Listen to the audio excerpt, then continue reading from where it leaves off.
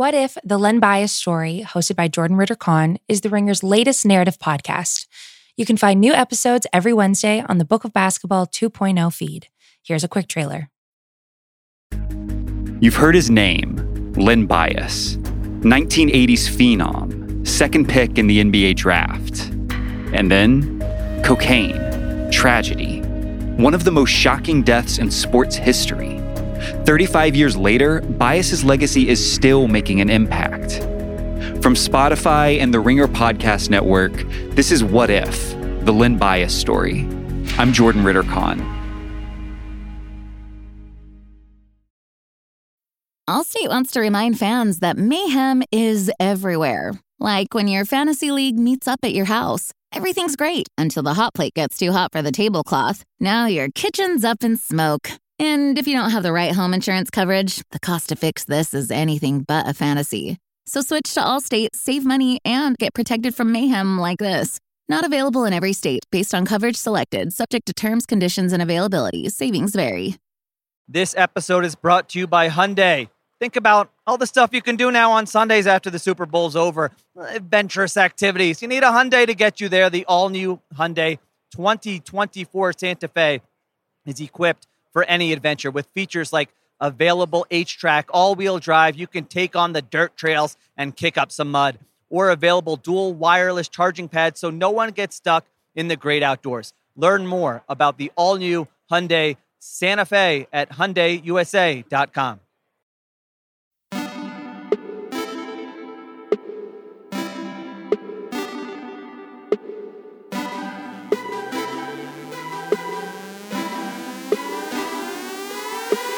Welcome to the Ringer Fantasy Football Show. My name is Danny Heifetz, and I am joined by Danny Kelly and Craig Horlbeck. Today, we are doing our TARP? Oh my God. Wow, we are still rusty. TARP, we're still rusty. We've been back for like 3 days. I don't know. We are doing our top targets for 2021. The guys we just love this year, the guys we're just really into. They're going to be very good at football in the year 2021. We're getting right into it. DK. Give us your top target for 2021. Wait, I have a question for you guys. I have a question first. Oh, it's a question? Is it about TARP, like the funding? It is not. It's about top targets. Oh, okay. Do you guys kind of like, so it's June. It's a little early still. When you're going through this, do most of your top targets are the guys you end up kind of liking this season? Is it emotional or is it statistical? Like, how does it begin for the both of you? It's gut. I think it's more emotional. It's more emotional. It's like, I think once you get closer to the season, you start to figure out like, oh, this is how the depth chart's going to be. This is how good this quarterback's looking. This is how the offense is looking. All that stuff like comes into play. But right now you're just like, this guy's sexy for this year. Like he's going to just go off. You know what I mean? He's really good or whatever. So I think that's kind of like how I am. Heifetz, what about you? It's actually a really interesting question. I actually think there's a chicken and egg thing because sometimes you just have a gut feel about a player and then you read stats about them and you mentally kind of like, you diminish what you don't like and you like focus on the things you like. But it confirms your priors. That's not news, right? That's like how the brain works. But sometimes you read a stat about a player and then that turns into a gut feeling. Yes. You know what I mean? Sometimes the stats actually become emotional, which is like sneaky things. So I think at this time of the year, the really annoying thing is when you're in on a player, but then like 2 months from now, everyone's in on the player and it's like the band that got too mainstream and you're like, I mean, they're not even good now. I don't even like them at their value. This totally happens. Yes, this absolutely will happen with a lot of like this list might be different depending on who gets mainstream appeal and who just doesn't like 2 months from now. Sick of it. I'll be like, I'm sick of this guy. In August. I bet we'll definitely redo this episode. Like we should just do this again in August and see how things change and see what it looks like. Because it's about value. All right, we'll do it. It'll be like which bands are mainstream now. That's basically the conversation. All right.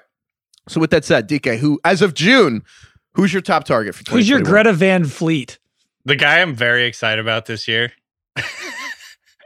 is Darren Waller of the Raiders, tight end, who is actually really just sort of their number one wide receiver. And part of the reason I really like this guy is exactly what I just said. He's probably, there's so much uncertainty with the receiver core. Henry Ruggs, maybe Brian Edwards, maybe John Brown. I just feel like he's going to get tons and tons of volume again this year. We've actually got him in our initial top 150. We've got him over Kittle as the tight end 2, just below Kelsey.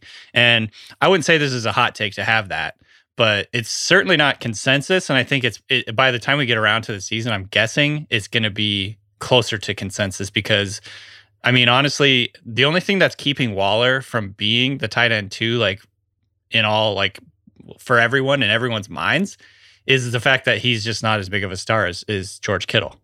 And so, first of all, before we get into why I like him, what do you guys think of the idea that we have him over Kittle? He's got less variables, right? I feel like he's the safer pick. I mean, Kittle can't stay healthy, and who knows what's going on with their quarterback situation. There's a lot more mouths to feed in San Francisco. And also, to your point, DK, Kittle's online more. People just know him more. He's more of a personality. He's like, he's more, he probably has a TikTok. Darren Waller's not doing any of that. I don't think Darren Waller goes on Pardon My Take. No, to your point, I actually think you're right to have Waller ahead of Kittle for the simple reason that, look, sometimes injuries are like not predictable. And then sometimes, I love George Kittle, but like sometimes you're George Kittle and your entire like ethos as a person is ramming dudes like down their throat and just breaking every tackle. You know the outfielders who just sprint into the wall, they don't give a shit? Yes, like they're just, I'm going to catch the fly ball, I'm going to try every time. And you're like, wow, I can't believe he separated his shoulder again. So like, he's Ken Griffey Jr.? Okay. It's just Kittle's playing style is not conducive to someone who's going to make it through 16 games, like ever. And I know a lot of guys don't play 16 games, but that's not Waller. Waller's in the Kelsey mold of he's a massive receiver that is just the number one guy in his team. Whereas Kittle is like this insane like combo of a top 5 receiver as a tight end, but also a top 1 blocker. But he's just not. I am very concerned about drafting Kittle in the first 3 rounds, and because if he plays 8 games, I can't pretend to be surprised about it. Yeah, so I think that all those, basically, I think we're all in agreement. It makes sense to put Waller over Kittle, but based on their usage, based on target share, based on offense, based on quarterback, all that stuff. We also have him over guys right now like Allen Robinson, Amari Cooper, Mike Evans, Michael Thomas. We have him over running backs like Clyde Edwards-Helaire, Josh Jacobs, Miles Sanders, DeAndre Swift. I think all of these make sense. I don't know if we purposely went out to like put him ahead of these guys. It's just kind of how it all fell together. But there's just less baked in uncertainty with Waller than these other guys. He's going into 2021 as the number 1 guy in this offense. He's going to get passes funneled to him. Last year he led all tight ends in red zone targets. So he's a big red zone / end zone target for Derek Carr. He was second in snap rate. He played 91% of snaps. He's always on the field and he's almost always running routes. He's not a blocking tight end. He's not a tight end blocking end. He's not a Todd Tarpit. In addition to that, he led all tight ends in targets, catches, 107 catches. He led all tight ends in target share. His 1,196 yards is second only to Kelsey. His 9 touchdowns, third only to Kelsey and Robert Tonyan, which is hilarious. There's like, I think it's closer like to debate whether Waller should be the tight end 1 versus the tight end 2. I'm not going to make that argument, but I'm just saying like that's how good he is and that's how close he is to being like the overall tight end in fantasy this year. But the fact you said that is why he's a top 25 player, and that's why he's ahead of Kittle. Yeah. I think that's a great one. While we're at tight end, like the other, who you always want to try to find like who's the next guy, right? Like you've got Kelsey and Kittle at the top and Waller's this top trio. And especially if Kittle were to fall out of that at some point, it's like, who's the next guy in there? My top target, I think, this year is TJ Hawkinson, the tight end for the Lions, because everything is lining up for him to join that tier, which, at its core is they're the number 1 receiver on their team. Like you can throw the tight end designation out. Like they're the actual top target. Like my top target for fantasy, but it's also the team's top target. Can I read you guys the Lions depth chart at receiver this year? Please do. Remind me, because I can't remember. Yeah. Tyrell Williams. Stud. Rashad Perriman. Beast. Quintez Cephas. Sleeper. Amon-Ra St. Brown, which is probably the best name in the NFL. Rookie. Geronimo Allison. And Victor Bolden Jr. Oh, they got Vic? Didn't realize that. By the way, Vic. Hilariously, apparently Victor Bolden Jr. is tearing it up at OTAs. Keep Stop. that name in your head. Listen, every season DK does this. What does that mean? DK does this every year. He's always like, hey, this RB5 on the roster looks pretty good, apparently. Here's why I brought it up, because I actually have literally never heard of this guy before. Okay, so that's the thing. I don't know who he is. Who's that famous author? Is it, she writes Susan something. Susan Oh, it's not Susan Sarandon. That's an actor. Susan, I'll think of it. But she I wrote don't this know. book about photography and like imagery. And one of the things is what's out of frame. When you hear Victor Bolden Jr. is tearing it up, that means the other 5 guys are not beating out Victor Bolden Jr. Like that is what that means. Right. All that's to say, this is the worst receiving group in a few years. Like this is on the level of last year's Patriots. It's on the level of the 2017 Jets when everyone's like, wow, look at that receiving group. They must be tanking for the first pick. That is how bad this group is, which is to say TJ Hawkinson will lead this team almost definitely in targets, receiving yards, touchdowns, everything. He is the offense. And it's not like this defense is going probably to be extraordinary. So I think they'll be passing. This is the recipe you need for a tight end to be elite and be that positional advantage you're jealous of every year if you don't have Travis Kelce.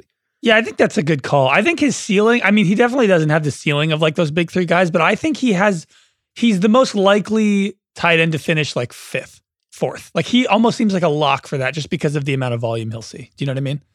Yeah, yeah. So TJ Hawkinson saw 101 targets last year. He was on the field 73% of the time. I bet you that shoots up this year to like 90. Yeah, because they lost Kenny Golladay and Marvin Jones Jr. and Danny Amendola. The only thing I worry about, though, I'm all in on this. By the way, I agree, and I think the tight end position is like beggars can't be choosers. Like, there's just so few guys that could have, big numbers this year. The only thing I worry about a little bit is he's such a good blocker. That's part of the reason they drafted him. He's like in the same mold as Kittle, where he's an elite blocker, or at least a very good blocker.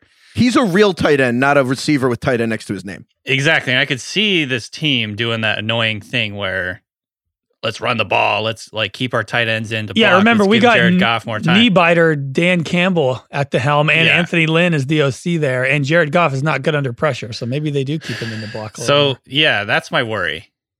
My only concern with Hawkinson is it's so obvious that he becomes the mainstream band. Like I think that he will just shoot the mainstream and it'll be really annoying. And I'm like, I was here first.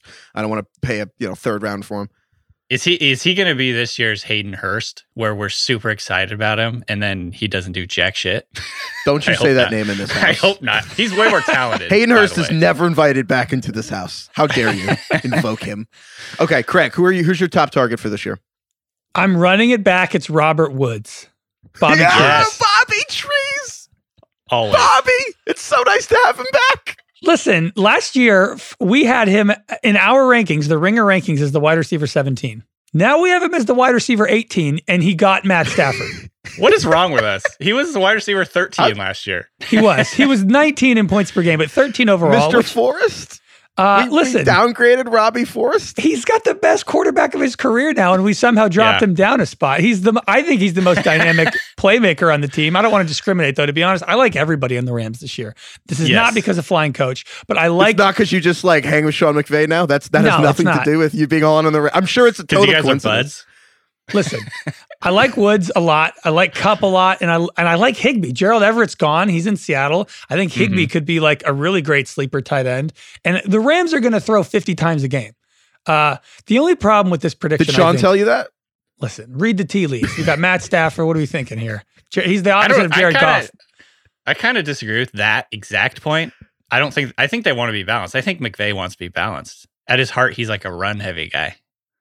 My only worry with this is that I think the Rams hype is going to come. I think it's going to hit hard in August. Like, I don't think any of these guys are going to be values. I think like the Stafford conversation and the like Rams were so bad in 2020, but if you look at 2017, 2018, they were like the first and second best offense in the league. Like this could happen again. Like I kind of think that's all going to recirculate. So none of these guys will particularly be values, but my recommendation would just be to take the cheapest guy of these 3 relative to, their positional rankings when your draft comes. Just take the cheapest of Cook, Higbee, and Kupp. I mean, sorry, not Cooks, Kupp, Woods, and Higbee. Yeah. And speaking of that, I think Cooper Kupp, I love Robert Woods, but I think Cooper Kupp is actually maybe a better value. I'll give you 3 words: positive touchdown regression. So in 2019, Cooper Kupp scored 10 touchdowns. He was a red zone beast. He actually finished 3rd in the NFL in red zone fantasy points. So he scored 69 points in the red zone. Last year, I think he scored 4 touchdowns overall. You guys might want to check my math. I just jotted these down. However, he was 53rd in the NFL in red zone points, 25.9.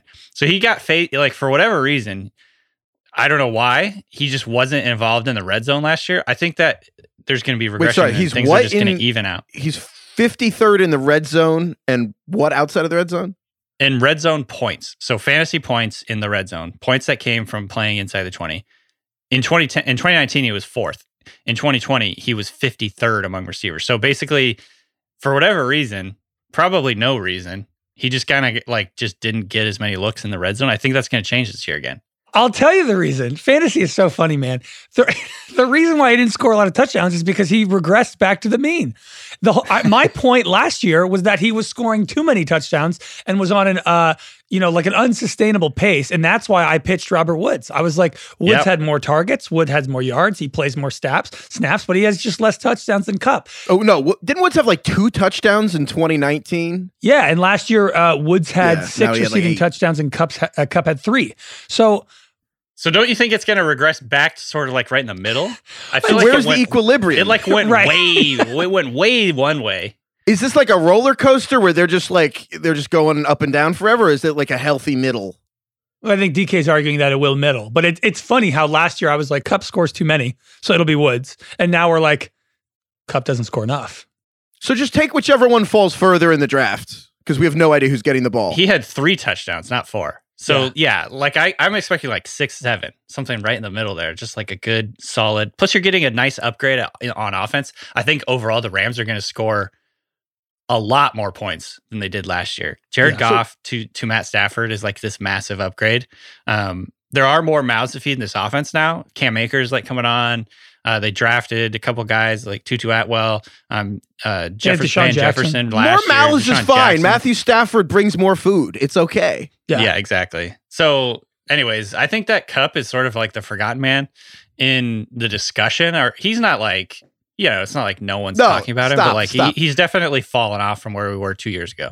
Stop it. Robert Woods is the most forgotten player in the NFL. People and I can prove that because Robert Woods just has a higher ADP right now. No, absolutely not.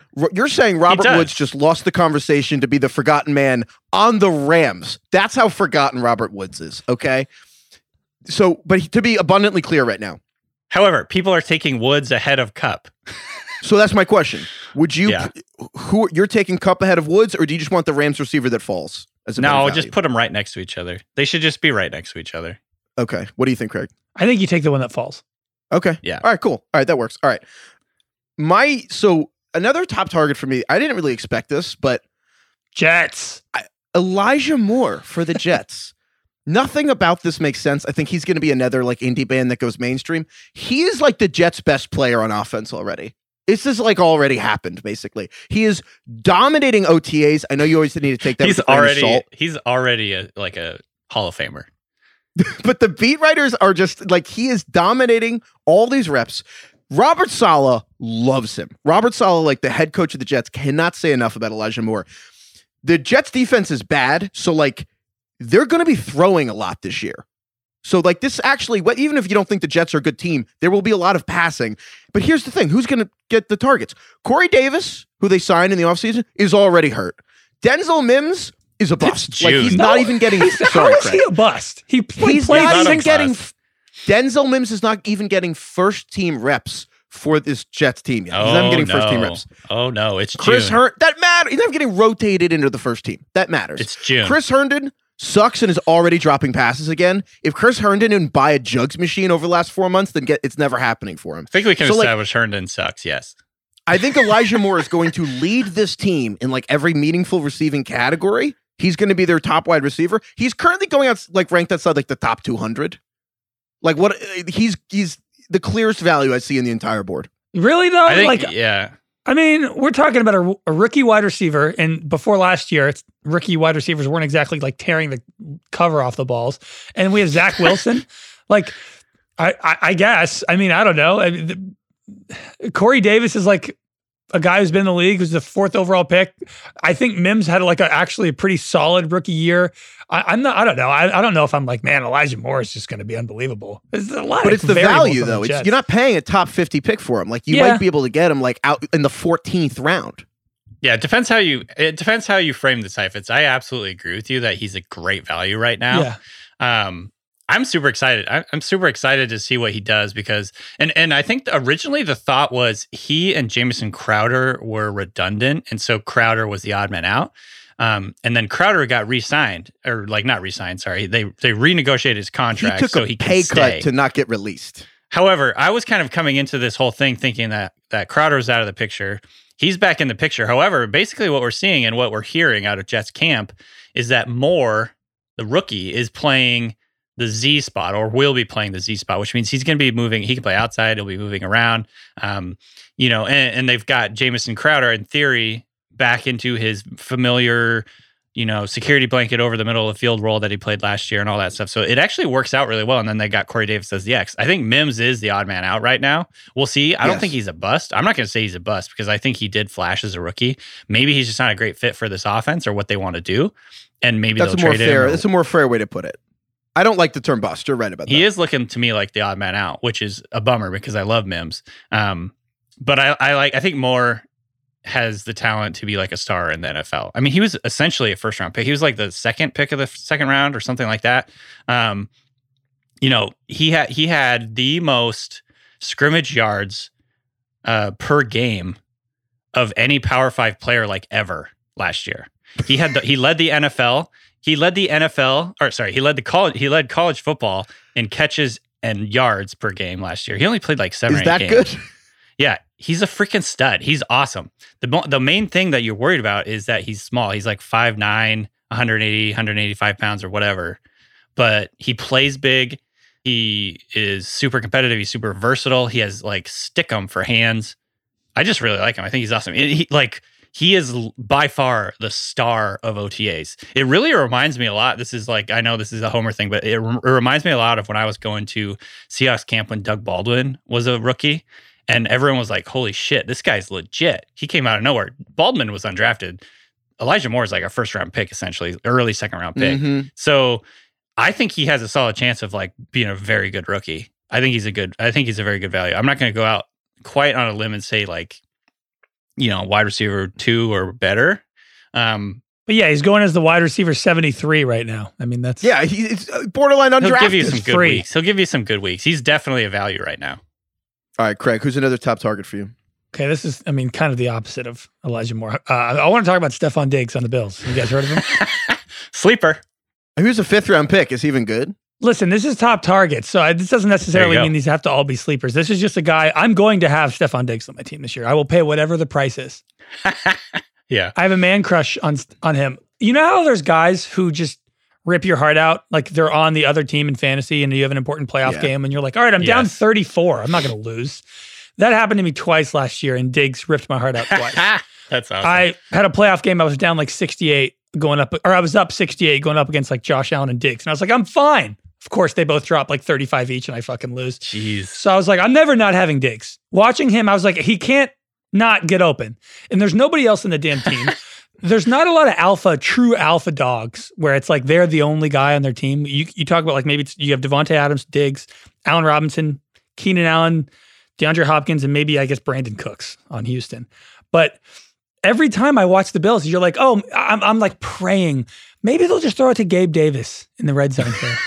Oh, maybe John Brown will get it was always Give Diggs. it to Gabe Dave. Diggs was just chunking off 12-yard catches on third down every single fucking play down the field in like every fourth quarter. He was the most clutch player. Looking at his last 2 years, his last year in Minnesota and his first year in Buffalo, he had 63 catches in 2019 and 127 in 2020, and he was healthy both years. Do you think a player has ever more than doubled their catches after the 5th year of their career ever? That's a really good question. Maybe like Brandon Lloyd or something. Because he went into leading the league. He literally led the league in yards, targets, and catches. Jesus. It's unbelievable. He was 4th in target rate on the like pass heaviest team in the NFL. And look, I mean, you could make the argument that the offense is still ascending. I mean, that was his first year with Josh Allen in a COVID year. And like the Bills had one of the highest pass rates over expectation in the entire league. And he only had 8 touchdowns on 127 catches. Like, they lost John Brown. I know they added Emmanuel Sanders, whatever. But like, is there a chance that like Diggs didn't have his best year last year? Well, that's the thing. The inevitable follow-up is like, can he get better, or is that like the outlier thing? But the reality is they listen to our guy Warren Sharp, who like always says about throwing it on first down, and the Bills led the league in throwing it on first down. Like, it's not like an accident. It's not like they got lucky. They just like, when's the best time to throw it? And they just did that a lot. And like, yeah, he had 8 touchdowns on a league-leading 166 targets or whatever it was. Like, I think he could have fucking 12 or 14 this year. Diggs' season is like the equivalent of an NBA team that was ahead of the curve and like shoot like corner threes. That's like almost the best thing of like what are first down passes. I don't know if that's a perfect analogy, but yeah, that's basically what he did. Just absolute sharpshooter. The nice part about this too, that makes me like this a lot, is that offensive coordinator Brian Daboll even came out and said it the other day. Like, it's not like they want to run more. He was like, we don't necessarily want to run more next year. We just want our run game to actually work. You know what I mean? We just want it to be more efficient. And so it doesn't seem to be any plan to like pull back on the reins and be like, whoa. We were too successful passing the ball, like one team that I won't mention likes to do. Is it the one in the place where it rains? Anyways, they're embracing it, and that's awesome. And that's great for fantasy, obviously, and hopefully, I think Josh Allen is bound to regress like in his efficiency a little bit next year. But I don't know, man. I think Diggs could still get like insane volume. Yeah, I mean, I think this team is ascending. I think that's a big part of fantasy. Is I want players on teams that are ascending, that are still on the way up. Okay, so here's the real question, though: Tyreek Hill or Stephon Diggs? Listen, I think Diggs. Take a pick. Yeah, I mean, to me, I would take Diggs because he has less target competition. Tyreek had 15 touchdowns last year. If you want to talk regression. Devontae Adams. Rodgers shows up to training camp. Devontae Adams or Stephon Diggs? I think it's Adams. I think so, too. I think Adams with Rodgers number one. Yeah. But if Rodgers is not there, if it's ambiguous, it's probably Diggs. So our rankings right now, our top 150 has Tyreek Hill, Devontae Adams, Stephon Diggs. That's our top 3. I don't know why with Tyreek. I even went back and looked. Like, he hasn't missed that many games to injury, but I'm like, I still consider him like riskier than every other player. Yeah. You know what I mean? Feels like he comes out sometimes. Yeah. For stretches. His hamstrings are always hurt. Right. And he's also he takes less contact than any receiver I've ever watched. Yeah. There's nobody I've ever watched that goes out of bounds to like who doesn't. And I mean, it's smart. Like you know, he's speed. It's a race car. You can't mess with any of the parts. Allstate wants to remind fans that mayhem is everywhere. Like when your fantasy league meets up at your house. Everything's great until the hot plate gets too hot for the tablecloth. Now your kitchen's up in smoke. And if you don't have the right home insurance coverage, the cost to fix this is anything but a fantasy. So switch to Allstate, save money, and get protected from mayhem like this. Not available in every state based on coverage selected, subject to terms, conditions, and availability. Savings vary. This episode is brought to you by Hyundai. Think about all the stuff you can do now on Sundays after the Super Bowl's over. Adventurous activities. You need a Hyundai to get you there. The all-new Hyundai 2024 Santa Fe is equipped for any adventure with features like available H-Track, all-wheel drive. You can take on the dirt trails and kick up some mud. Or available dual wireless charging pads so no one gets stuck in the great outdoors. Learn more about the all-new Hyundai Santa Fe at HyundaiUSA.com. DK, who's your next top target? So, Heifetz, you like Elijah Moore, and I think that makes a lot of sense. My guy is definitely not as much of a value, and that's Jamar Chase from the Bengals, who is a rookie, like very highly drafted rookie, 5th overall. He skipped 2020 season, but had one of the most ridiculous 2019 seasons of all time. Like one of the most ridiculous college receiving seasons of all time on the same team as Justin Jefferson. So I'm very, very excited about Jamar Chase coming into the Bengals offense, which to me is like the perfect storm for fantasy production. I know that there's a couple other guys, and Craig, you're going to get to these guys, but... Wait, sorry, DK, you glossed over the LSU thing. Before we get to the Bengals, can you describe him outdoing Justin Jefferson on the greatest college offense ever? He won the Biletnikoff that year. I don't have his stats pulled up in front of me, but I believe he led the country in yards and touchdowns that year. He actually didn't lead. I don't think he beat Justin Jefferson in total catches, but yards and touchdowns.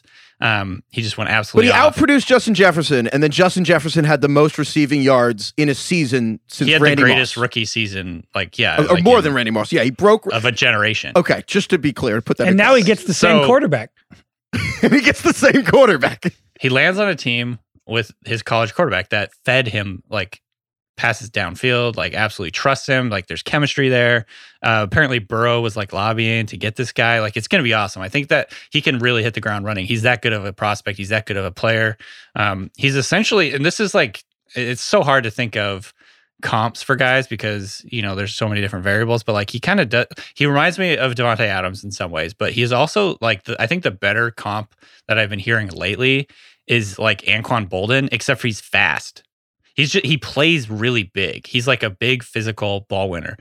So I'm very excited to see him play. But I think there's also a lot of variables that go into this and why I think he's going to be a value, even where he's being drafted. So the consensus rankings have him at 70. We have him at 53. So we're pretty high on him, like above consensus. But I think, again, like there's variables. The Bengals, bad defense, high octane offense. They're going to have to score points to win. I saw this from Pat Thorman at Establish the Run.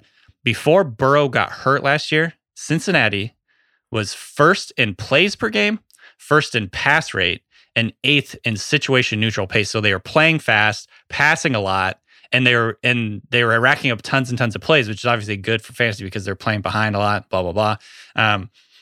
So it all matches up. And I think actually that his Zach Taylor, the coach, who was on Flying Coach, by the way, last week was episode 4.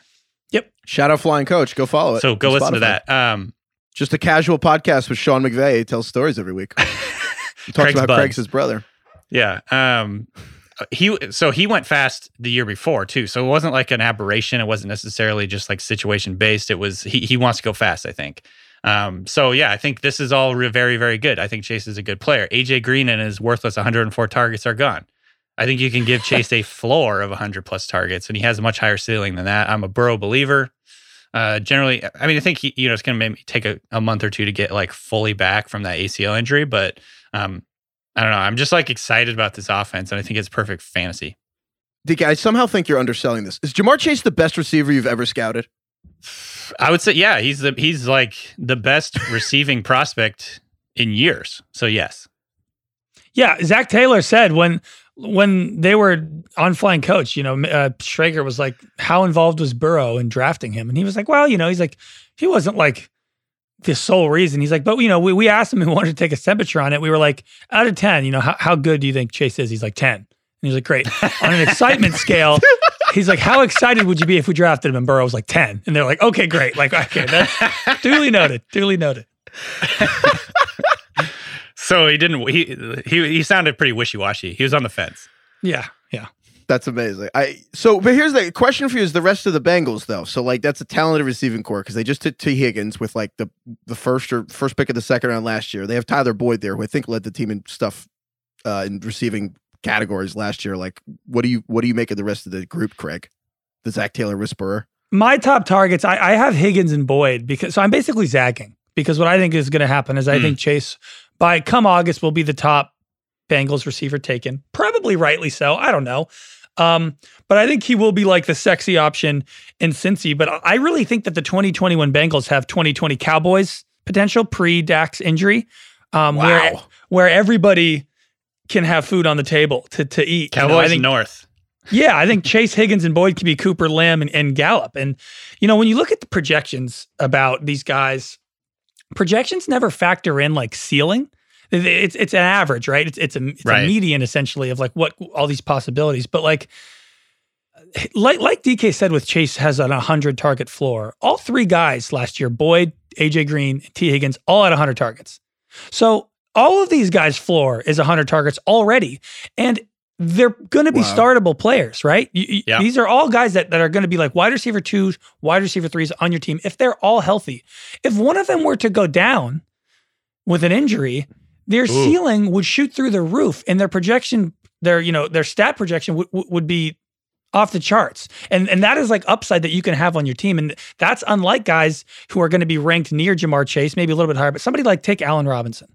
His projection is probably his max. I mean, there are not a lot of scenarios in which he can exceed that greatly. There's no injury that could take place. Like everything kind of needs to work for Allen Robinson to kind of meet the stats that are projected for him currently. Higgins, Boyd, and Chase, like that's just not the case. Like at the minimum, they're probably going to meet their projections. And at the maximum, who knows? They could be a top 10 player. So I think it's kind of like a whatever the positive double-edged sword is. Like you're good if you do it, and you're good if you don't. Like and like DK said with the Bengals offense, like they're going to be up tempo. They rank first in plays per game with Burrow, and they have a shitty defense like Dallas. So if everything works out, I think every receiver on the Bengals could be good. I'm sold. All right, we're in on the Bengals this year. My only response to this is I'm realizing I think I'm too low on Tyler Boyd. I'm gonna have to move him up next time in my ranks, so which means he'll be moving up because you guys were both higher than him on him than I was, and now I'm convinced. So it's because there's like slot prejudice. Like people are just like when there's like two sexy outside guys, like the slot guy's always the one rated the lowest. Slot prejudice. That's a trademark in that term. Oh my goodness. Okay. If it's just while we're talking about like the upside of like factoring in upside, can I give you guys someone that I'm like half planting my flag on? Like I'm on the fence. It's June. I don't feel bad about this. Like I don't know what to think. You're holding the flag and you're ready to throw it. Like the flag is there, and it's like, do I just pop it in? Do I like? All right, let's talk it out. It's Courtland Sutton, receiver for the Broncos. Like it. I feel, to Craig's point, the upside's not really being considered here. Like Courtland's the good. Let's go back a year. Like I feel like the Joker. Like wind the clocks back a year. Like he was the guy in 2020. He was like the most trendy sleeper. He was ranked like one of the 15 top receivers, basically alongside or ahead of AJ Brown and Calvin Ridley by a lot of really smart people. Basically a top 30-ish, top 35 player. He tears his ACL really early in the season. Obviously doesn't do anything. Coming into this year, like he's on track to play. That's not really a concern. It's not like Saquon, who's still a top 10 pick, even though he's not really super on track. He has a better quarterback this year. Teddy Bridgewater is better than Drew Lock. Like full stop. Teddy Bridgewater supported 3 top 25 receivers last year. So the thought that like Jerry Jeudy might take away from Sutton is still the best receiver on this team. I believe he's kind of like alpha of the offense. He's kind of the guy on the team. Courtland Sutton's now like fringe top 60 guy. And I'm like, what am I missing? Like, it just seems like if you were to put a gun to my head and be like, one of these guys going in the 60s right now is going to be a top 10 receiver next year, like, it's Courtland Sutton to me. Having said that, like, and what am I missing here? Is it the ACL? Is it that Jerry Jeudy's good? Is it like the defense is good, so like they'll pass less? Like, DK, what am I missing here? Yeah, all that. I think that's like those are the main concerns. Is that we haven't seen him for a year. He was awesome in 2019. He was really, really good. He was like an ascending superstar. I think I'm like going back my memory to the discussions around Courtland Sutton during the season and then during obviously the preseason for last year. And generally speaking, it felt like he was like on the ascendancy to being like a superstar. So I think you're not wrong in like being like, hey, by the way, remember this guy? We gotta get more excited about this guy because after what he did in 2019, he went over 1,000 yards. He was just dominant on the outside, big-bodied guy.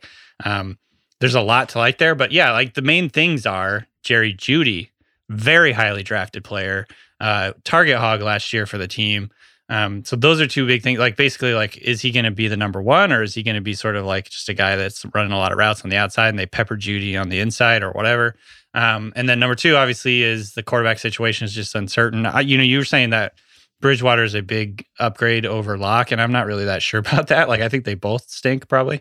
So I don't know. There's There's relativity to stink. Drew Lock was the worst quarterback in the NFL. Dude, Bridgewater is not good. Bridgewater's not. I'm not saying he's good, but like below average is a huge improvement for the Broncos. The ceiling is far higher with Locke. The floor is higher with Bridgewater. Neither of them are good, in my opinion. Well, let's not forget, Courtland Sutton had 1,100 yards his rookie year with Joe Flacco playing most Joe of the Flacco. season. That's a bingo. So yeah, I don't know. I mean, those are the big questions, but like big picture, I don't disagree with you. I love Courtland Sutton this year. I think it's exciting. I can't wait to see how he does. It feels like he hasn't played football in 4 years. Yeah, he's forgotten. He's a forgotten guy. Yeah. He's the post-hype sleeper, but it's not even like a sleeper. Like he's like a higher category of it almost. Yeah, honestly, this is, I think, a great pick by you. He should be a good value. He should be a very good value. So I stick the flag in. I got to. All right, I'll plant the flag in Courtland. Also, just amazing name, Courtland Sutton. Yeah, just like wow. Okay. TK, you got another top target for us? Another good name. Top target is maybe not the right term for this. I just think he's a good value, and people are forgetting how good he is, and that's Tyler Lockett for the Seahawks. I feel like the way he fell off last year, the way that he's probably in our burn book. I can't even remember. I'm taking him out. Like the slate is clean with Tyler Lockett. I think because number one, people are forgetting how consistent he's been over the years. He's a very good player. Has this mind meld connection with Russell Wilson, who was an elite quarterback. I don't think the Seahawks offense is going to be as bad as it was down the stretch last year. I think that like really has colored a lot of people's perceptions about like what to expect this season. I think you go into the season with a new offensive coordinator. Everything we're hearing about him is exciting. Like the way he's, expanding their short in an intermediate area passing game. It's much more like, I don't know what the word they use, but like it's just like a more multiple offense than we've seen last year. Yeah, another disciple of the McVay coaching tree, Shane Waldron. Yeah, exactly. And so I don't know. I'm more bullish on the Seahawks offense than I think everybody else is because everyone gets really caught up. And I mean, I guess like I understand it and how bad the Seahawks offense was last year. But number one, they were facing a lot of really good defenses down the stretch. I think it was like 4 top 10 defenses in their final 6 games. Tyler Lockett was hurt, which I think a lot of people didn't really realize because he played through a knee injury. He tweaked his knee in like week 11 and then kind of tried to play through it. And he was basically just a decoy. I understand that he is a roller coaster type player. So I guess the question I'll ask you guys is, and the thing that you need to decide when you're taking Tyler Lockett is, can you weather those games where he's like 8 points, 8, 9, whatever, for the ones where he gets like 30, 40, 50 points in PPR. I mean, you know what I mean? Like this is like the question you have to ask yourself. I think that's why he's falling is because of that inconsistency. Yeah, that's my question for you. Clearly, I have to be the devil's advocate here since you're a Seahawks fan who's advocated for Tyler Lockett for 3 years in a row, and Craig's now throwing out Shane Waldron, Sean McVay coaching tree. I clearly have to be the devil's advocate here. Tyler Lockett got hurt midseason and was a decoy 2 years in a row. Is that correct? I mean, I can't even remember. Because that happened in 2019 too. I can't remember far enough. Yeah, but he has had 2019. He had that 2 really years in a row. 2019 had that really nasty, like potentially like terrible compartment injury, right? Compartment syndrome. And he came back and was like a decoy, and that's a lot less. It's a lot harder to just like hand wave that away when it's 2 years in a row. Like the reality is like Tyler Lockett is not exactly AJ Brown, who's getting told he's like out for the season and he puts up 1,100 yards and plays 14 games anyway. Like I think there is something to be said for like, it's hard because consistency is probably a little overrated, but also if you had Tyler Lockett on your bench for that 52-point game, he really was like not that valuable for you last season. And that sucks because I love Tyler Lockett. But I'm just trying to cool the temperature here for a little bit. Yeah. I get that. It's crazy to say that. I mean, you literally just said he probably wasn't that valuable for you. And it's if he was on your bench for that game. It's kind of true. But he was the wide receiver 7, I think, in half PPR. He had 100 catches for it's like 1,100 yards and 10 touchdowns. But the problem is that 2 of those touchdowns were in week 17, right? So that 90 yards, his third best game of the season, was 2 touchdowns week 17. So that doesn't count. So you're talking about week 3, he had like 3 touchdowns and 100 yards. So that crushed you. But if you benched him for the other game where he had like 50 points, he didn't crack 70 the rest of the season and had 1 touchdown the rest of the year. Yeah. I get that. So, but you're right. If you listen to our podcast, you played Lockett for that game, by the way. Do you remember that? That is a fact. He was one of my like big play. I don't even know what it was like bold call or something like that week, like to get him in your lineups. I don't know. At the end of the day, I'm not saying he's going to be a wide receiver 1 because I think that, there's enough reasons to, pump the brakes on him. I do think though, like a realistic finish for him is like a mid-range wide receiver 2. And he's going as like the wide receiver 24, 25 right now. So there's some value there. I'm not saying he's going to be like the superstar guy like that we saw the first half of last year where he was literally in PPR. I think he was the wide receiver 1. In half PPR, he was wide receiver 4 in the first half. Obviously buoyed by like that 50-point game. But I don't know, man. I just think he's still a good value. He's tethered to an elite quarterback. He's in an offense that I think is going to be good. It's not maybe going to be what we saw at the beginning of last year, but it's still going to be good and efficient and explosive. So I don't know. I guess I'm not like planting my flag with Lockett, but he just looks like a good value to me. Okay. All right, Craig, you got another top target? Yeah, Lockett certainly has like weekly upside, which is what you want. Some people overrate that what they finish at the end of the year. You want guys who can have big spike weeks. Yeah, my next guy he's is kind of like Mike Allen. Evans. He's the Mike Evans West. Yeah, Mike Evans West. I think it's the only time Lockett and Evans have ever been compared. That's funny. Mike Evans like 8 feet tall. I'm going with Keenan Allen on the Chargers this year. Like it. As a guy. Keenan had some pretty rare success with Herbert last season. And I think he's yet to get underrated. West Coast bias, West Coast receivers. Because you're the third string quarterback for the Chargers? I just love any team that plays in SoFi Stadium. I'm just all in. Is McVay technically tampering if you're the third string quarterback for the Chargers? Oh, that's interesting. He doesn't know I'm the third string, though. He's not really tapped into the he's not Chargers aware. depth chart. Yeah, he hasn't been informed. But West Coast bias, Keenan, yet again. So listen, last season, Keenan was only the 5th wide receiver one on like his team in points per game attached to a rookie quarterback since 2001. So essentially, it's really Sorry, say that again? He was just the 5th wide receiver one in points per game attached to a rookie quarterback making 8 or more starts in the last 20 years. Essentially just saying, usually the wide receiver one on a rookie's team is not that good. And Keenan was great. And right. Herbert Basically what you're saying is, am I hearing it correctly when you say that typically wide receiver ones in fantasy, so the top 12 receivers are not attached to rookies. Like rookie quarterbacks don't produce wide receiver ones. Typically. Correct. He's the 5th guy. Yeah. Okay. He's the 5th guy to do it in the last 20 years. He was the wide receiver 7 in points per game. Only 5 other guys have been in the top 12 in the last 20 years. So let's get rid of Anthony Lynn. We got a new coach. We got Staley in. We got Joe Lombardi's the offensive coordinator coming in from the Saints. This could be a massive upgrade. Totally. I mean, this reporter, Daniel Popper, who reports on the Chargers from The Athletic, said that the Chargers passing offense, they want it to look a lot like the Saints, and their rushing offense to look a lot like the Niners. I mean, that sounds freaking great. If that could happen, that would be amazing. So I think my question, I know this is a little bit too like cute, but like, could Keenan Allen be this year's Michael Thomas? I mean, could he be a sneaky bet to lead the league in catches? Fantasy Pros has him currently ranked as the wide receiver 13, which is a ranking he's only finished below once in the last 4 years. He's been 11th, 12th, 15th, and 4th. And they lost Hunter Henry. They really didn't add a ton of wide receiver depth. Yeah. And Herbert's going on a full year, no COVID. Obviously he's going to get better. It's like, why give me the argument why Keenan shouldn't be higher. I don't. The only argument is the only argument I think is the uncertainty of the situation. New offensive coordinator, all that. But I love this. I think this is great. I love Keenan Allen. He's like all in on this. Probably the best route runner in the NFL, or at least top 3. Yes.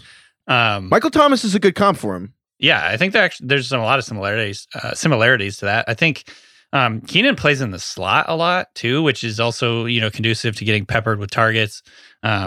Yeah, it just makes a lot of sense. I guess the only thing that would be holding him back is just there's a lot of really elite receivers right now. Maybe people are just like, oh, I like the young, exciting, like sexier receivers, and you got Keenan Allen who's getting older. He's like, people still kind of fault him for running like 4.6 or whatever. Maybe, I don't know. And he's not sexy. I think he's just on the Chargers and has bad PR. Right. Like that's it. West Coast bias, yeah. West Coast bias. He doesn't make top 10, SC top 10 ever. Like he's just a guy who just racks it. He's Tim Duncan. I want that. He is Tim Duncan. Right, Holy slow shit. the roll, but I know what you're saying. All right, wow, okay. That's hilarious. He's like, almost. He's like the poor man Tim Duncan. All right, that's incredible. Can we have the Kyle Pitts conversation? Yes. Oh, you want to do it now? Is it we time? have to. We joked that before the Julio trade happened, like back after the draft, we joked that everyone was going to take him super high and that we weren't buying it because rookie tight ends are never good. But things have changed. Julio Jones is on the Titans now. And, they have Calvin Ridley's Ridley. out with foot surgery. Oh my God. What if Ridley goes down? Holy shit. Yo, did you see the quote from Arthur? So the prologue here, obviously, Kyle Pitts is the best tight end prospect reasonably in modern NFL history. Did you see the quote Arthur Smith, the head coach for the Falcons, said? Or no, it's not what he said, but what the beat writer said about it. What? Jeff Schultz at The Athletic, I believe, said that it looked like Arthur Smith had a new sports car that he wanted to take for a test drive. That they threw so many footballs at Kyle Pitts in this They were practice. force feeding him, right? Yes. Force feeding him was the term, too, that was used. Yeah, Arthur Smith is on. People are listening now. It's Thursday. Yesterday, the latest episode of Flying Coach featured Arthur Smith. So encourage you to check it out. But one part that actually got cut from the episode, not because it wasn't supposed to be said, but just for like audio timing reasons, McVay joked, he was like, Kyle Pitts, it's going to be like, where's Waldo? Trying to find him in the formation. Like all the things that Arthur Smith is going to do with him. He'll just be everywhere. Oh my God. So it's like, I don't know. I mean, shit. If somebody, it's like what we said at the top about what's a gut feeling or not. Like once you hear the term, Sean McVay's like, yeah, that'll be where's Waldo. You're like, I'm in on Kyle Pitts this year. I don't care what I got to pay. I know. It's like, so I'm gonna do TJ Hawkinson with Jared Goff over Matt Ryan in the greatest tight end prospect of all time. Like I think I'm already flipping, and I'm like, yeah, he's my fourth tight end. Yeah, I think people are basically like, I don't want to get. It's like the fool me once, shame on you, fool me twice, shame on me thing, where it's like we got super excited about OJ Howard. Everybody got super excited about David Njoku.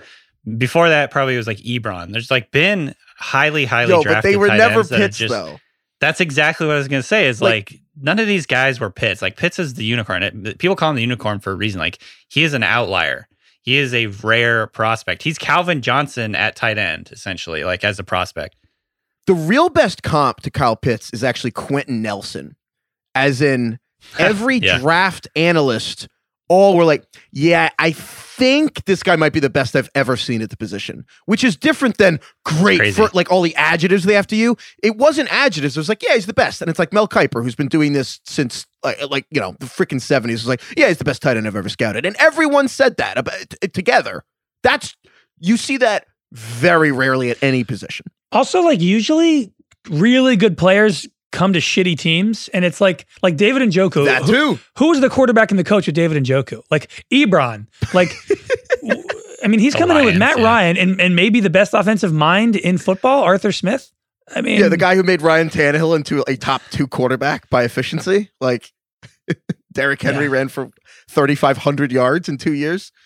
Yeah, so I don't know. I'm sure the hype is going to be out of control with him, but I might be in on it. Okay, I like that. Okay, so those are our top targets. I'm just going to read the names again, just for posterity. Darren Waller, TJ Hawkinson, Robert Woods, Cooper Kupp, Elijah Moore, Stephon Diggs, Jamar Chase, T. Higgins, Cortland Sutton, Tyler Lockett, Keenan Allen, Kyle Pitts. That's the guys that we really love so far in June. All pass catchers. All pass catchers. We need to do a running backs and quarterbacks episode probably too, right? Clearly, I think that is clearly the takeaway here. Well, because we did so many running backs in that top 10 episode on Monday. Let it breathe. I don't want to say Najee Harris again. We'll do running backs. We'll do the lower tiers running backs again. So we're going to do 2 things right now. First up, we mentioned at the top that these guys are basically all early bands that we're in on, and that we'll see. We have to check back in like July and August and see who's too mainstream. What's an actual band or just a thing that you were in on before everybody else that you're like proud of? I have a friend named Jared who is so tapped into the music scene. So I can't ever claim that it's me, but Jared has gotten me in on everybody before. Like he got me in on Casey Musgraves like 5 years ago. He told me about Maggie Rogers like 4 years ago. Do you guys know this band? I think DK and I have talked about it. I still don't know how to pronounce them.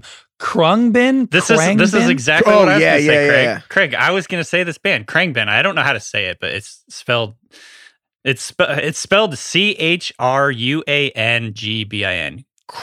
My buddy Jared had me on them 3 years ago, and Wow. Yeah, he's insane. But I would say that band is the one that's like now they're like kind of like a festival band going around doing stuff. They're great. It's so weird, Craig. This is the exact same band I was going to use. It's so weird when you've been listening to them for a few years, and I think I've been shouting them out for like a couple years as like really good writing music. Like pop it on in the background while you're working, and it's cooking like music too. Yeah. And then you start hearing them in like movies and in like TV shows and commercials. I'm like, holy shit, this is crazy. They like blew up. So yes, I think that I'm going with that one too, because that was like mine. So my thing, it's not a band. The thing that I was in on before everyone was Siri. Like the phone thing? The iPhone Siri, like the function. That was an app on the App Store before it was on the iPhone. And my brother's then high school girlfriend's dad was like a huge Apple guy, like just a fan of the people who like wait in line for the Apple stuff. And he was telling us that there is this app that is free on the Apple Store, and it should cost $25. It is the future of everything that you'll ever do with your phone. And we were like, all right, yeah, whatever, dude. But like he made us download it. And it was incredible. At the time, it's like 2009, 2010, and you can ask this phone stuff, and it can do it for you. And you're like, this is nuts. And then it just went offline one day, and it just died. And I'm like, oh no. And then a year later, it just comes back, and it's like on every iPhone in the world. Do you guys use Siri? I like never use Siri for anything, or like Alexa. I used to use it more than I do. I don't know. Maybe I'm just like a Luddite. I think dads, like older dads, like Siri. Like my dad always uses Siri. Like, they're learning. Can't to see the numbers on my phone. Yeah. So Heifetz, what you're saying is you're essentially like the Ashton Kutcher of like the Siri thing. He's always like investing in these companies. Like he's ahead of everything. He's like I think Kutcher makes more money from like his investments than his movies at this point. Easily. Do you think Kutcher is Satoshi? Did he invent Bitcoin? Maybe. Possibly. You guys should, if you're bored for 10 minutes, go look up Ashton Kutcher and Mila Kunis' new house in Beverly Hills that they just built. You want to put that in the episode description? It's the article. It's the most beautiful thing I've ever seen in my entire life. Right, wait, I'm Googling it. By the way, since we're talking about this and bullshitting a little bit about this. Put this in the episode description. I'm the anti-Ashton Kutcher. I'm like, oh my God, this house is incredible. I'm the last person to adopt any like huge craze, I think, for whatever reason. Like I remember I don't even know what it was, like the mid 2000s, early 2000s. I went to Europe and everybody was texting in Europe. Like no one called each other. And it was like, yeah, we just text. Like it's so much cheaper. Like the minutes or whatever when you're calling on a cell phone are absurdly expensive in Europe, blah, blah. And I remember thinking at the time, like, oh, that's so stupid. I hate texting. I would never want to do that. And so I'm like anti-Ashton Kutcher. I was like, this is the dumbest idea. Now, literally, if you call me, I will not answer. Like, don't fucking call me. Just tell me what you want in text form.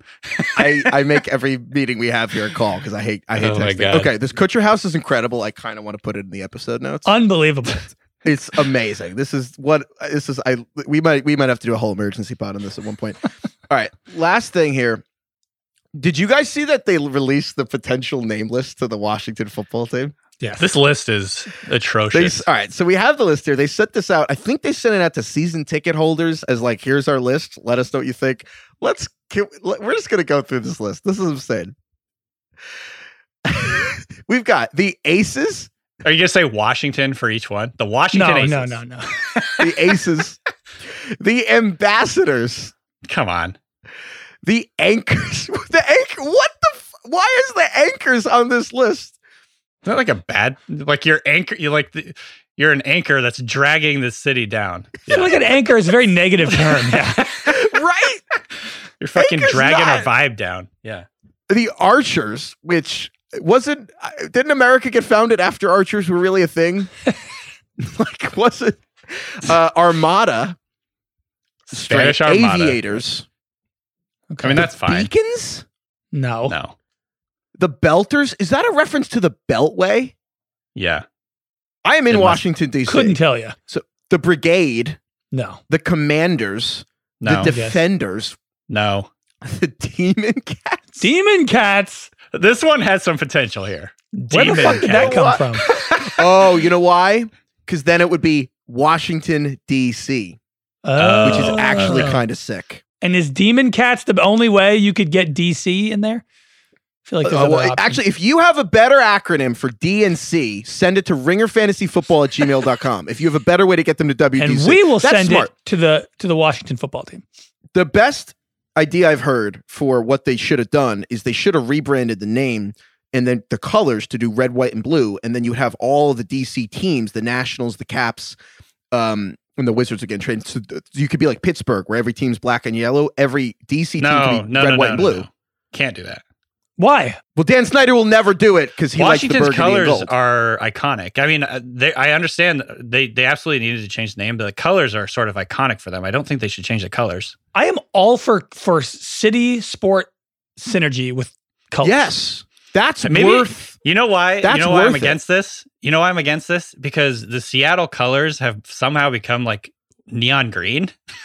Well, I mean, Seattle, like the Mariners and the Seahawks are kind of similar. The Nike like experimentation just bled into Seattle, I feel like. Yeah. I mean, it's like the Seahawks, the Sounders, I feel Mariners. like a couple other teams. The Mariners are different colors. Like, But they're in the blue teal range. I just think Speaking of West Coast bias, didn't all the East Coast teams take the good colors, and by the time you got to the West, it was like, oh shit, Pacific Northwest. I think we're out of colors. Let's just go. we with have to. green. We literally have to go with gray. I color just is gray. camouflage with all the clouds. LA is kind of just blue and yellow. I know the Lakers are purple and yellow, but the Rams and the Chargers are kind of blue and yellow. The Dodgers are blue. I like it when a city kind of just has an identity. Yeah, the Dodgers colors are unreal, but the Lakers are yellow and purple though. It's not synergy because the Lakers and the Dodgers are the two biggest teams in LA, and there's no synergy. Yeah, that's why Pittsburgh did it right. They really did. So anyway, So let's keep going down this list. But if you have a better idea for WDC, email ringerfantasyfootball@gmail.com. All right. First City Football Club. FCFC. What does that even mean? It's bad. It's not the first city. I can guarantee that. Okay. It's the first city ever. Yeah. Okay. I would bet a lot of money. I think it's like a play on First Lady. We have to find a way to bet that it'll just end up as football team. Oh, wait, First Lady? He's saying it's like First City, like First Lady, like in the White House. Oh, that's so stupid. Yeah. I don't know if that's where it's coming from. Who is making this list? Who gets to contribute to this? Did they focus group this? Is there a Bodie McBoderson on this list? Because it's it voted on by people in the internet. Boatface, Washington Bodie McBoatface. I'm picturing Frank Luntz focus grouping Bodie McBoatface. Football team McFootball face. Yeah, I don't know. Okay, the Griffins? Wait, is that the half owl, half... Yeah. Half owl. Isn't it lion? It's like How a lion. How did they release this? Do you think they released these dumb names to the public on purpose so everyone would start talking about it? Maybe. How is Harambe not on this list? I mean, come on. Jesus Christ. R.I.P. Okay. The Washington Guardians, the Washington Icons. No. Okay. The Washington Majors? No. Okay. The Washington Monarchs? That seems the so Washington counterintuitive Majors is to a mid-level officer level. What? But Monarchs is worse because Washington D.C. is, if nothing else, supposed to be the bastion of global democracy. So calling it the Monarchs is maybe the dumbest idea on the entire list. It's the single dumbest one here. The Washington communisms. I don't know. What is it? The commies. The Washington commie. The Washington Red Scare. Oh my God. Okay, funny. we got the Washington Pilots. Pilots is just a job. That's weird. It's like call them the Aces. The Washington Presidents, which is a little too on the better nose. than Monarchs. Half the country hates them no matter what they do. The Razorbacks? That's like the Arkansas? Hogs thing. Like it's the Arkansas. Hogs. They're like the Hogs. Okay. The Washington Red Tails. That's the one that got popular last year. Yeah, listen, I mean, fine. keeping red in there, maybe people will like because it rolls off the tongue. Red Wolves. I think that was the next idea. one. Red Hogs. I think Red Wolves is kind of cool, I guess. Red Wolves is cool. Maybe I'll expose myself. Is a red wolf a real animal? I looked it up. I believe so. Seahawks aren't. There are red wolves. Animal. I was unaware. Seahawks aren't real? I thought Seahawks was like a colloquial term for something. There's the real word is osprey. I don't know. The Seattle Ospreys isn't that good. It's not as good. Doesn't roll So off. the red wolf is a canine native to the southeastern United States. So That's fine. All right, the Red Hogs, which I think that what that is a comment. It's a trying to keep the word red in it. While Hogs is like the 80s Washington teams that won all the Super Bowls. It was like they called their offensive linemen the Hogs. So they're trying to just appease the fans who are old and mad that they're changing the name. Washington Renegades. no.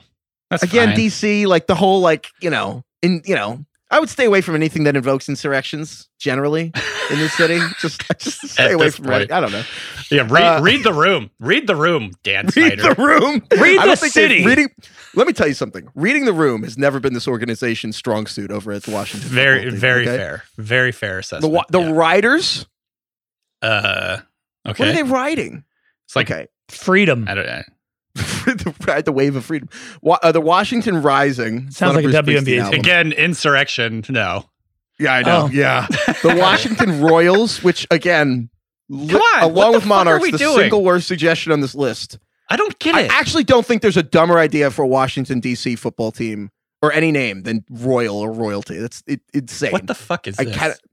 What was this meeting that they allowed that on the list? George Washington is spinning in his grave. Washington Rubies. Yeah, Washington did not give up after his second term to let They them should be the called Washington Royals. George Yeah, Washingtons. right? That'd be He didn't cool. give up after his second term Washingtons. so they could be the Royals or the Monarchs. Come on. Hey, what about this? The Washington Washingtons, and you have George's face up Washingtons. there on the helmet. Washington, like a dollar bill. Him All throwing right, we a also have football. the Washington Rubies, which I don't even know what that's trying to What reference. if they're the George Washingtons? That's what I said. The Washington George Washingtons. It's not bad. The Swifts? No. What, like DeAndre? It's like the Buffalo Bills, but different. Anyway, continue. The Washington Warriors. Which you Which- can't just, That's like an Is NBA feels- team. What the hell? you yeah. can't do that. An NBA team. What do you mean? The Warriors. You can't take another right. major team's name. I would Yeah, agree. but also like, I mean, there's Cardinals. There's the Cardinals. but it's also a half measure on like the problematic nature of like why they're changing the name. It's kind of like a half. Why aren't they means. just I the don't know. Capitals? They should just be True. the Capitals. Everybody in Washington, every team in Washington should just be the Capitals. Thoughts? No, that's a trademark thing. There's a reason that ended like 80 years ago. that'd be Did you kinda see cool. the Capitals Washington game? D.C. Football Club. What's with the football club thing? Are they trying to be like soccer? Yeah, I think it just kind of sounds sophisticated and like hipster to say football. I think club to anything is Club. cool. I actually think, well, let's keep finishing here. Washington Capital City Football Club. Too much, too long. That's just No. insane. The Wayfarers. I mean, they're cool sunglasses. How much would the stock of Wayfair go up if they called my themselves God. the Wayfarers? And Yeah. then the Wild Fuck yeah, dude. The Hogs. Wild Hogs, down. I'm down. Tim for that. Allen movie isn't Tim isn't that Allen. Like a Tim Allen. That's a terrible. That's like The idea. Ringer. They were like, nobody will remember the Johnny Knoxville movie. Oh, It's yeah. Tim Allen. It's like Bill Macy. Is Travolta in it? I think Oh my Travolta's God. in Yeah, it. it's like it all. Yeah. And then 32 FC. This is the worst one. W32. This is which the I worst don't one. know. Fault after the Monarchs and the Royals. This is the worst one. Well, when I see 32 FC, I think of like a temperature. No, I think a WD-40. It's like the sequel to WD-40 when you need a little less than it. What's Elon Musk's kid name? This reminds me of like if Elon Musk named Washington football. It's not like an English letter, right? It's like it looks like the A&E logo to me. It's like Archangel. Oh, that's right, Archangel yeah. 11 or something. It's like Prince's letters in the word. I don't know. Anyway, So what's your guys' pick here? Yeah, we got to pick one. if they win the NFC East this year as the Washington football team, they're not going to change the name. Okay, but be more like creative and fun. Which one do you like the most after football team? Washington Warriors as like a shout out to the military, I can see as like them actually picking, Right. which is at least partially pandering. But if I actually like, it was just up to me, dude, I really like the idea of the Washington Demon Cats, but getting a better DC and just being DC. I do like the DC acronym. That is kind of nice. WDC is like, that would be the thing for every game. Like that's a cool brand for a city. Yeah. Yeah. I mean, like the Wizards already have those jerseys that say DC on them. It would be kind of cool. Demon Cats, I don't know. Demon Cats is a bad name, but I want to find something that's WDC. I like Wild Hogs. Wild Hogs. That's so fucking Just funny. over the Washington hill, Wild Hogs. over the hill, dude, like midlife crisis men going on motorcycle rides. I can't believe there's Renegades on here. I think Demon Cats is probably my favorite. I would say that Red Wolves is okay also. I literally can't believe Monarchs and Royals are in here. Like, Royals! what the fuck are you doing? It's unbelievable. The Washington Monarchy. What? Just be the commies. Maybe they're trying to say like, maybe they're trying to say Democracy was like the cool indie band, but now it's too mainstream. I mean, there's already the WNBA, the Sacramento Monarchs are a thing. Yeah, but the Sacramento isn't the I know, seat I of know. democracy. and the in this Kansas City country. Royals are a thing. So that we Yeah. can't steal that either. Yeah. All right. Anyway, okay. All right. I think that's all we got. Thank you to everyone for listening. Thank you, DK. Thank you, Craig. Thank you to Washington for sending this list of names out. That's unbelievable. Thank you, Lauren. Thank you, Lord. Speaking of Royals. Lord, yes. Also, Oh, speaking wow, of that's Lord, good. she had a new single come out called. Is it good? It actually is pretty good. She has a new album coming. There's not controversial, but the cover art made the rounds. The cover art is it's provocative. It gets the people going. It does get the people going. The people are going. Lord is back. That's all we can say. Love Lord it. is back. All right.